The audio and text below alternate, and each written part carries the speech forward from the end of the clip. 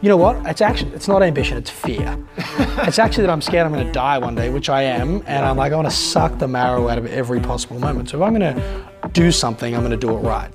Welcome to Beyond Speaking with Brian Lord. Well, the moral of the story is take your 10-year-old son to Hooters. That was over $1 million lost. Hey, it's Mikey from the Goonies. A podcast featuring deeper conversations with the world's top speakers. I'm Brian Lord, and on the show today, we have innovative business thinker and author of Matter, Peter Sheehan, as he shares how to find your eureka moment, the power of working through the complex to get to the simple, and how Burberry has kept itself relevant for over a century.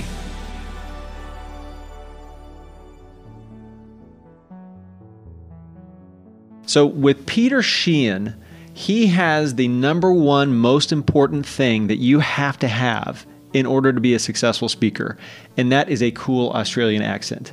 But then after that, what he has is this uncanny ability in a business sense to just see through the mist of what's all going around, kind of the business fog of war that you have there, to get to what the heart of a matter is, that he can look into a situation. He researches like crazy, he has a whole huge staff, but just the smart way that he goes about seeing what the issues are, solving problems, working through those things, and just really getting to the focus of it. So in talking to Peter, I asked him, how do you see things differently? What's kind of the way that you approach problems that's so unique? Well, I'd say firstly, I'm inherently curious, right? So I'm not interested in understanding what's happening on the surface level. I really want to dig deep. And so if I'm doing a job, speaking a presentation for someone, I'm not interested in telling me the top 3 things that you want to achieve. I want to know the ins and outs of that industry and what's going on, right? And when you consider how much of that kind of work I've done over the years, that ability to connect the dots comes because I've done all of that work. So I think number 1 is get below the surface area. I think number 2 is bring in disparate viewpoints from other industries and other cases. So I was working with credit unions yesterday, and they're all trying to compare one credit union to the next. And the point I was trying to make was actually the expectations a credit union member is going to have is not going to be based on one credit union to the next, but based on any retailer that they're doing business with. And so that ability to see outside of your 4 walls, I think, is really critical. And then I'd say third is a saying we have at Carrickens Group called do the hard work, don't just work hard, right? Because all of us are busy and we're all working hard. But the hard work is the synthesis. The hard work is the moving from simplistic through complex to simple. And so if people, and I appreciate that compliment, say I have the ability to connect dots, I think it's 1, the curiosity, 2, bringing in multiple viewpoints, but 3, it's really investing at that last stage to get through the complex and towards the simple. Mm-hmm. Where do you think that comes from? Kind of your background of wanting to be curious or wanting to do the hard work? It probably comes from ambition, to be honest. My family and friends call me insatiable. They're like, doesn't matter how much Pete achieves or what he does or how fast the car is or how wild his life is, he always wants another level, Mm-hmm. And so I think taking that energy and putting it towards everything that I do. You know what? It's not ambition, it's fear. It's actually that I'm scared I'm going to die one day, which I am, and I'm like, I want to suck the marrow out of every possible moment. So if I'm going to do something, I'm going to do it right. So I'd say a combination of ambition and fear, probably. If you weren't doing this, if you weren't taking this ambition and fear towards making it into, applying it to help, businesses or people have this transformation, where do you think it would go? Oh, I'd be clubbing in Ibiza or partying in Berlin or lost somewhere in Moscow, right? No, seriously, yeah, I would be. I'm kind of red light, green light, so I have a lot of energy that has to go somewhere. Mm-hmm. Although I was asked this question recently, which was, I couldn't do this, but I had to do another job, what would I do? Mm-hmm. I'd probably do design, like interior design or something like that. I love it. I love making things work and colors and, I'm not sure I should admit that in public, but that's the truth. When do you find like a eureka moment? So you do a whole lot of work for every event that you do. You're showing us earlier these dossiers that are just, this thick and where is it where you kind of find that aha moment, like this will make a difference to the people there? Wow. So in the preparation process, it's usually when you get the framing right. Mm-hmm. So, we have a rich repertoire of case studies from work we've done, clients we've partnered with, or companies we've studied. So one of the great assets that one of the great assets that I personally have and Carrickens Group has is we've done the work and we understand it, right? And so it's not that hard to find the right case studies to tell, but it's hard to find the master frame for how you're going to organize them, because early in that presentation, if the audience isn't going, oh my gosh, I need exactly what he's about to tell me, then you're going to find it very hard to engage them and influence them along the way. So I think that's the first aha moment, is when you get here's the pain point and here's how we're going to help you solve it. Like if you get that framing right. I think the real ahas though, like the magic happens when you're no longer thinking about what you're trying to say, you're obsessed with the outcome you're trying to create, and in that moment you get into a dance with that audience where like a really powerful presentation can be quite out of body, actually. And I don't mean that in too esoteric a fashion. I mean, quite literally, I can say things that I've never thought of before or written before or didn't prep that are exactly what that audience needs in that moment. And they feel that and I feel that. And I'd say they're the biggest aha moments, is when, you're in the dance with the audience instead of I'm here presenting. And it's interesting, for the event planners, watching, you don't get there when they're in the dark and you're in the light, and when you're up on the stage and they're down there. Like so much, one of the things that always frustrates me is we design settings to disconnect the speaker from the audience or the presenter from the audience.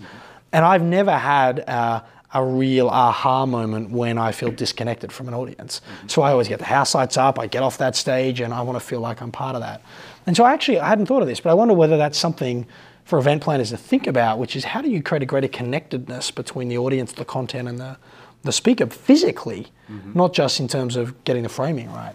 The quote from the book is, you need to judge yourself by your impact, not by your intentions. It's not a speaker going up there like, man, I want to do a good job today. It's how do you know that you did a good job today? And I wonder how that goes into what you do, how that goes to event planners, that kind of thing. Yeah, so that was actually Dr. Peter Feuder who told me that and helped me understand that idea, which is the real judge of quality communication and the real judge of a job well done is not whether you wanted it to be good, it's was it good, And I think the first thing is to keep that as your standard.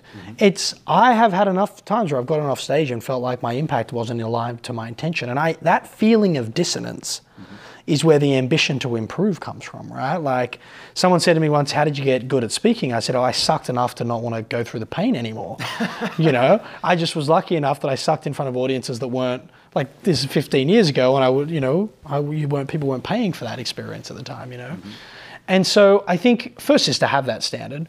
I think the second is to be willing to get honest with yourself after a program of going, where did I nail that and where didn't I nail that? And what role did I play in the disconnect? And, thankfully that doesn't happen a great deal if you do the work in advance, but I would hazard a guess when people don't, it probably does happen. I have actually come up against the challenge at times of over-customizing a message, believe it or not.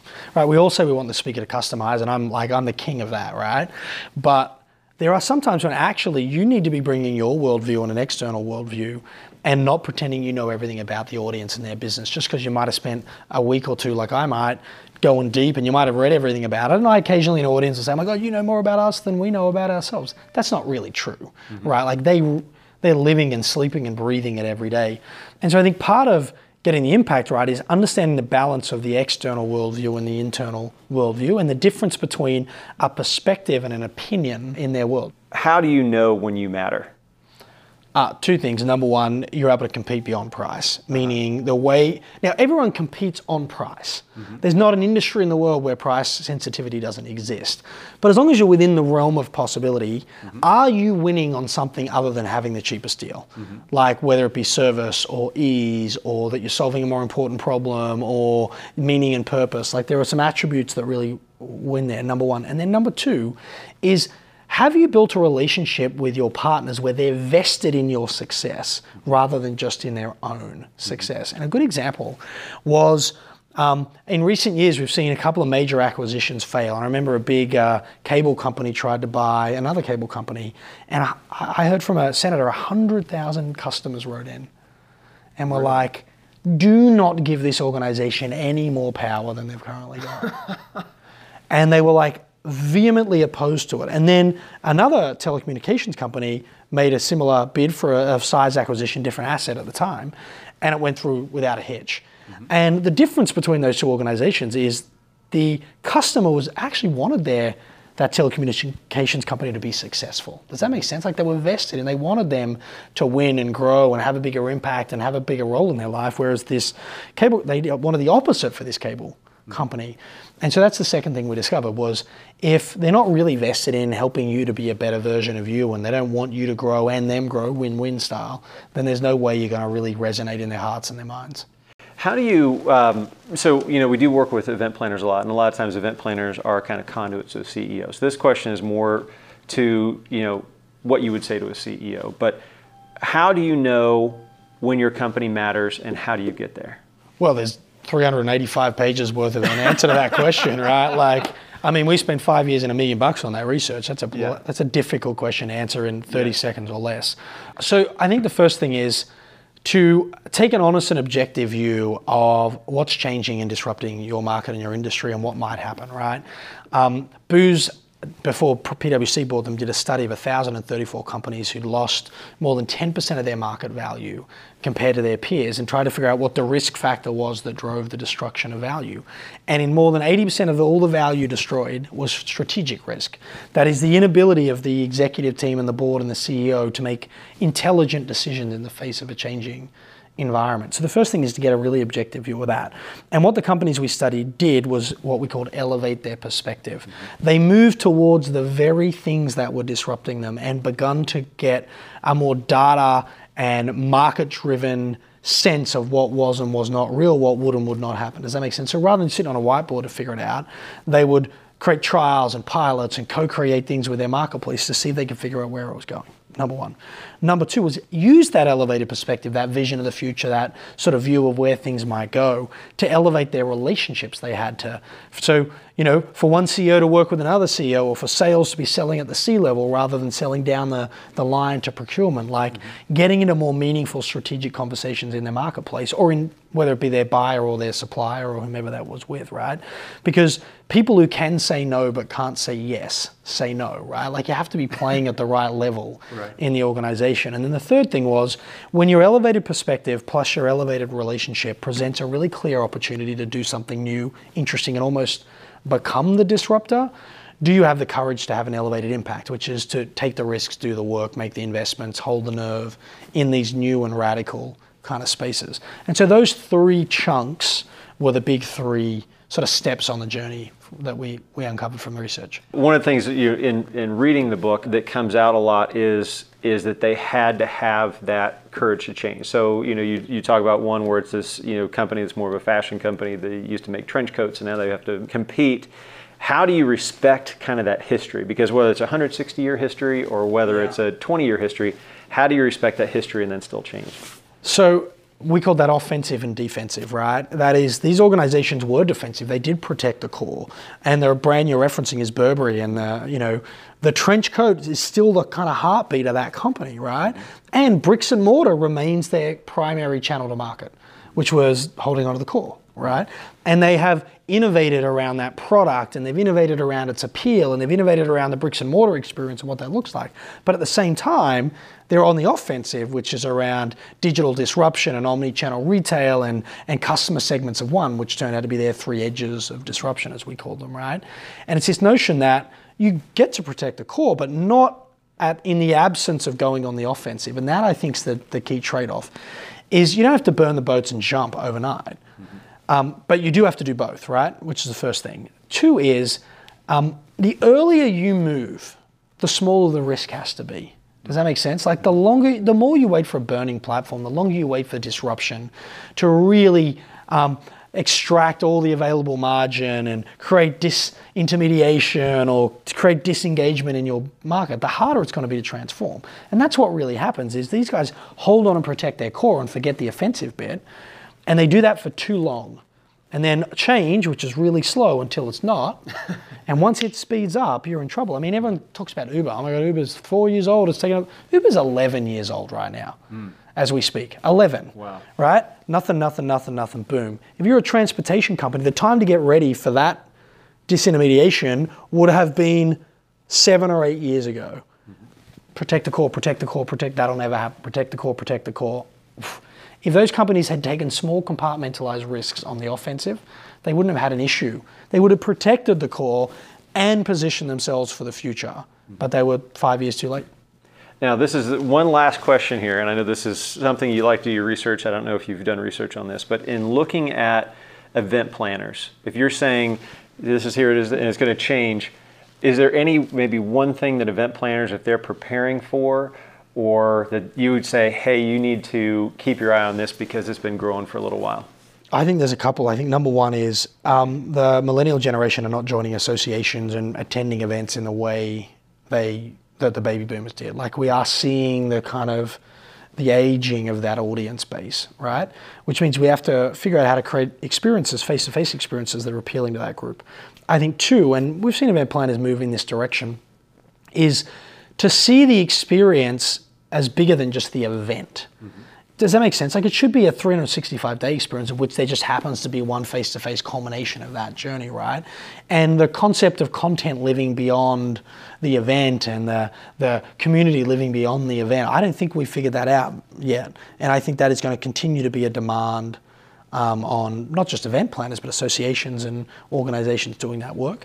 And I think third out of that will be, if we're going to create content and an experience that lives on beyond the event, then we should be demanding more from our resources. It's shocking to me how little event planners demand from their speakers. Shocking. And in fact, I've had issues where I'm like, why don't we do this? Why don't we publish that? Why don't we create some social media? Why don't we do it? Oh, no, we're good. Just come up and speak and shut up and get off. And you're just like, fine, So, Speaker does too much. Yeah, this meta, I get that there's complexity to that and you don't want to create friction for an event planner. It's a hard enough job. But I think whilst we're struggling for relevance with the emerging generation, whilst the business is looking for bigger ROI and return on their meeting spend, and whilst we have these assets, not just paid speakers, but even executive and industry speakers, we should be doing more with that. And I've seen some great examples of event planners and meeting planners doing that.